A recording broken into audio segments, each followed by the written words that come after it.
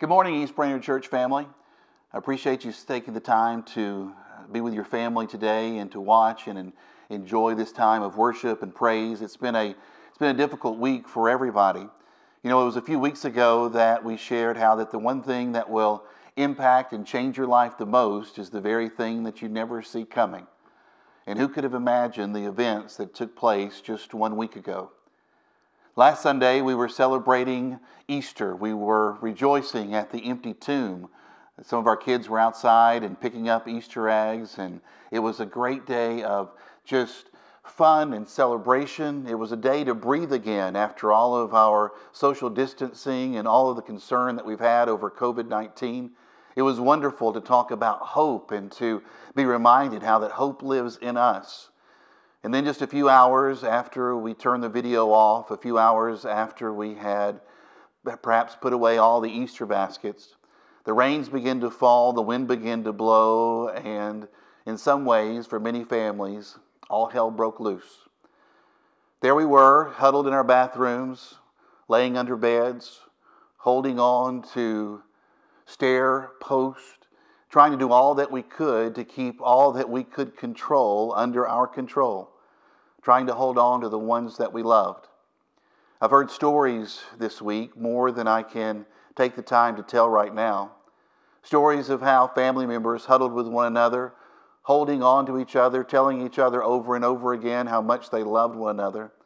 Stories about individuals who were separated in their home and not able to get to one another, and just wondering after the winds had died down what they were going to find when they stepped from one room to the other. I've heard about family members who were separated by homes and wondering what had taken place just a few doors down. You've heard the stories. Some of you have lived it. You know what it is like to look up and to see that where the roof used to be, now it's nothing but gray clouds. You understand what it means to see all the rubble that surrounds you. It's something that gets you internally. It's an emotional moment. It's not just something now that we think about and we remember. It's something that we feel. It's something that we still taste. It's something that we still smell. It's something that we can still see. It took me back to 2011 when similar events shook up the lives of my family and changed the way that we approach storms probably forever. For many of you, you've had to deal with talking with your children about what is going to happen the next time it rains, the next time that there's thunder. You've had to try to explain to those with minds probably too young to understand what all has happened and what you're going to do now going forward. It's been very difficult, and I just am honest with you. I don't have the wisdom or the words to share with you this morning the depth of emotion that I and so many others feel. For those of you who are watching today who have been directly impacted by the storms from last week, we want you to know that we love you, that you continue to be in our prayers, and that we are still standing ready to help you in any way that we can, even though we know that those ways are oftentimes, it seems to be so small. But what a wonderful feeling it is when someone just comes to your door, when someone comes into your yard, when they're there and you're surrounded by the debris, when you're surrounded by all of the chaos, and just comes to say, I'm here to help. And I hope that you have felt that comfort this week. I hope that you have had opportunities to be touched by so many different people. You know, in times like this, when there are individuals who come and say, I'm here to help, we don't ask them how they voted. We don't ask about the house of worship that they attend. We don't ask where they went to school, what ball team that they support. We don't ask what all their hidden sins are. All we ask is, what can you do? You got a chainsaw? Do you have a bag of chips? Are you able to use a rake or a broom? Can you hold my baby for just a few minutes? All that matters is that someone is there to help. I think about the words from Psalm 23, where it says, the Lord is my shepherd, and even though I walk through the darkest of valleys, you are with me. You know, no one is immune to situations like we have seen this last week. It would be great if it was the fact that somehow a relationship with God made it where we were immune to viruses and that storms would never touch our lives.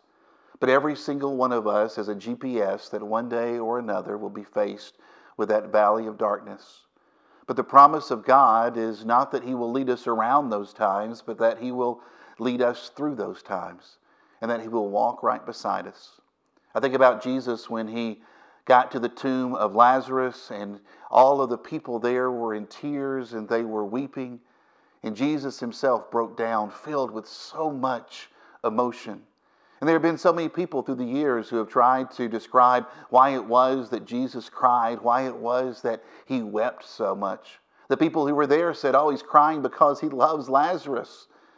I think He cried because He saw the pain in the people's eyes. He saw their tears. He could tell how their heart was breaking. And He knew it wasn't supposed to be this way. He knew that life was not meant to be lived huddled in closets and scared every time the thunder would roll. He knew that we should not have to fear the end of this life and wondering when it would come. And so He breaks down into tears and He weeps with the people who were weeping because we weren't supposed to experience grief. We weren't supposed to have the pain. There wasn't supposed to be the sadness and the uncertainty. There wasn't supposed to be the fear. That wasn't the intent of God in Eden. And yet here we are with the events of this last week. And I guarantee you that even though perhaps you were not able to sense it, that God has been shedding tears right there along beside you. Because God was in the bedroom with you. He was in the closet. He was there huddled under the kitchen table. He was there the entire time the wind was blowing. And He was weeping. He continued to weep as you walked out from the rubble. He continued to weep as the sun rose the next day, bright and beautiful that Monday morning was, and yet you looked around and saw the scars that littered the landscape. And He continued to weep. You might not have realized it, but you saw it as others came to your aid.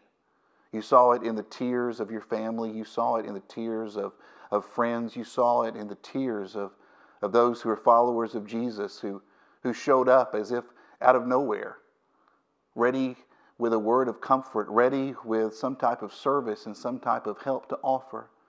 The Lord is my shepherd, and even when I go through the darkest of valleys, I will not be afraid because You are with me.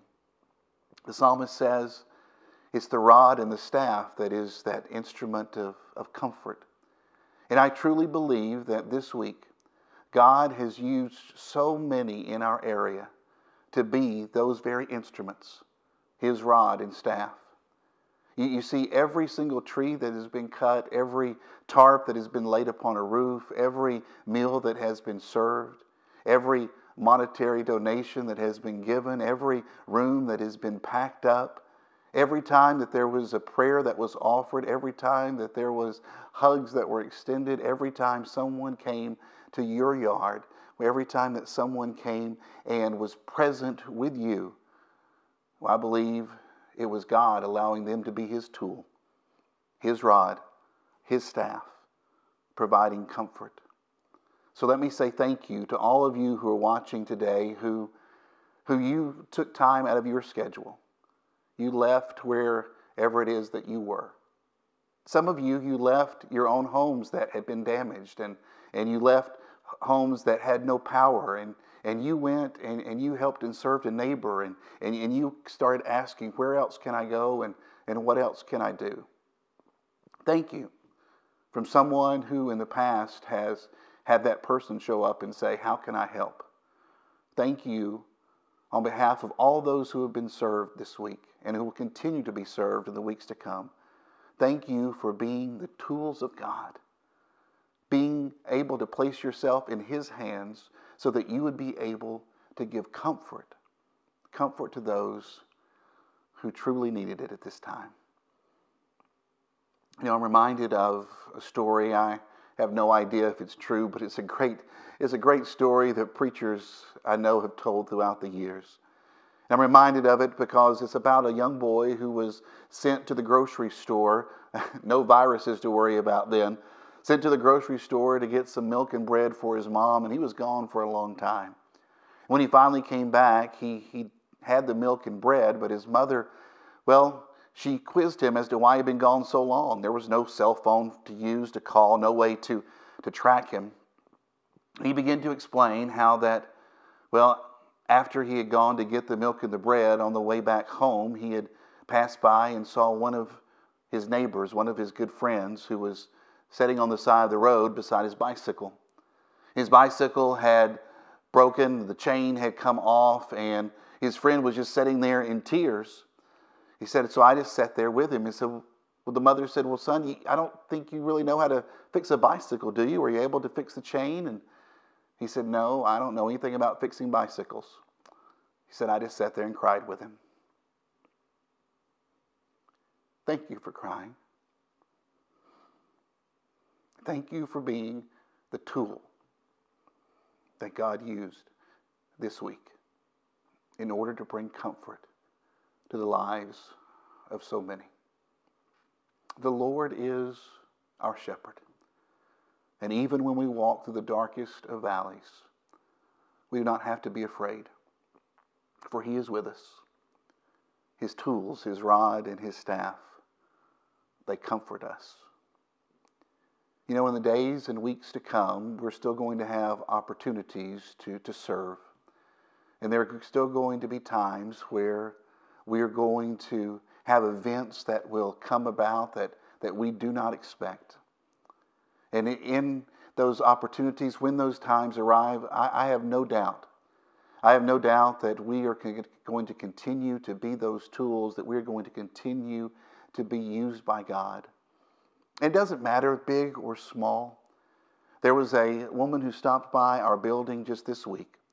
She was 80 years old, and she came and she said, I am not here seeking any help, but I am here to help you. She opened up her purse and she took out a $20 bill. And she said, I want you to take this and I want you to use it for someone who is in need. She says it's not much, but maybe it can help somebody. And then she picked up a bag of chips and she picked up some water and she said, can I carry these into your building for you? Just something, because she said, I want to be a servant. And she said, no matter how old you get, you're never too old to love. A good reminder. For all those who are young, for those who are old, thank you for the love that you have shown all over Chattanooga this week. And again, for those who have been impacted directly by this storm, we love you. We still want to be there for you. Please continue to reach out and to allow us to serve. Let us know ways in which we can help you. And in the days and weeks to come, hopefully we'll be able to be together again soon. We'll be able to spend time with one another. We'll be able to, again, hold each other and hug each other. Until then, we'll be out here in cyberspace. We'll continue to have videos such as this where we can share and worship with each other. But we look forward to being together to offer up our praise to God, to thank Him for being the good shepherd that He is, and for crying when we cry, for holding us when we need to be held, and for giving us comfort during the times we never even thought that we would need it. East Brainerd, thanks so much for being Jesus' hands and feet. There's a lot of tired people out there this week. Thank you for what you have done to make life better. Thank you for worshiping, and we look forward to being together again next week. See you later.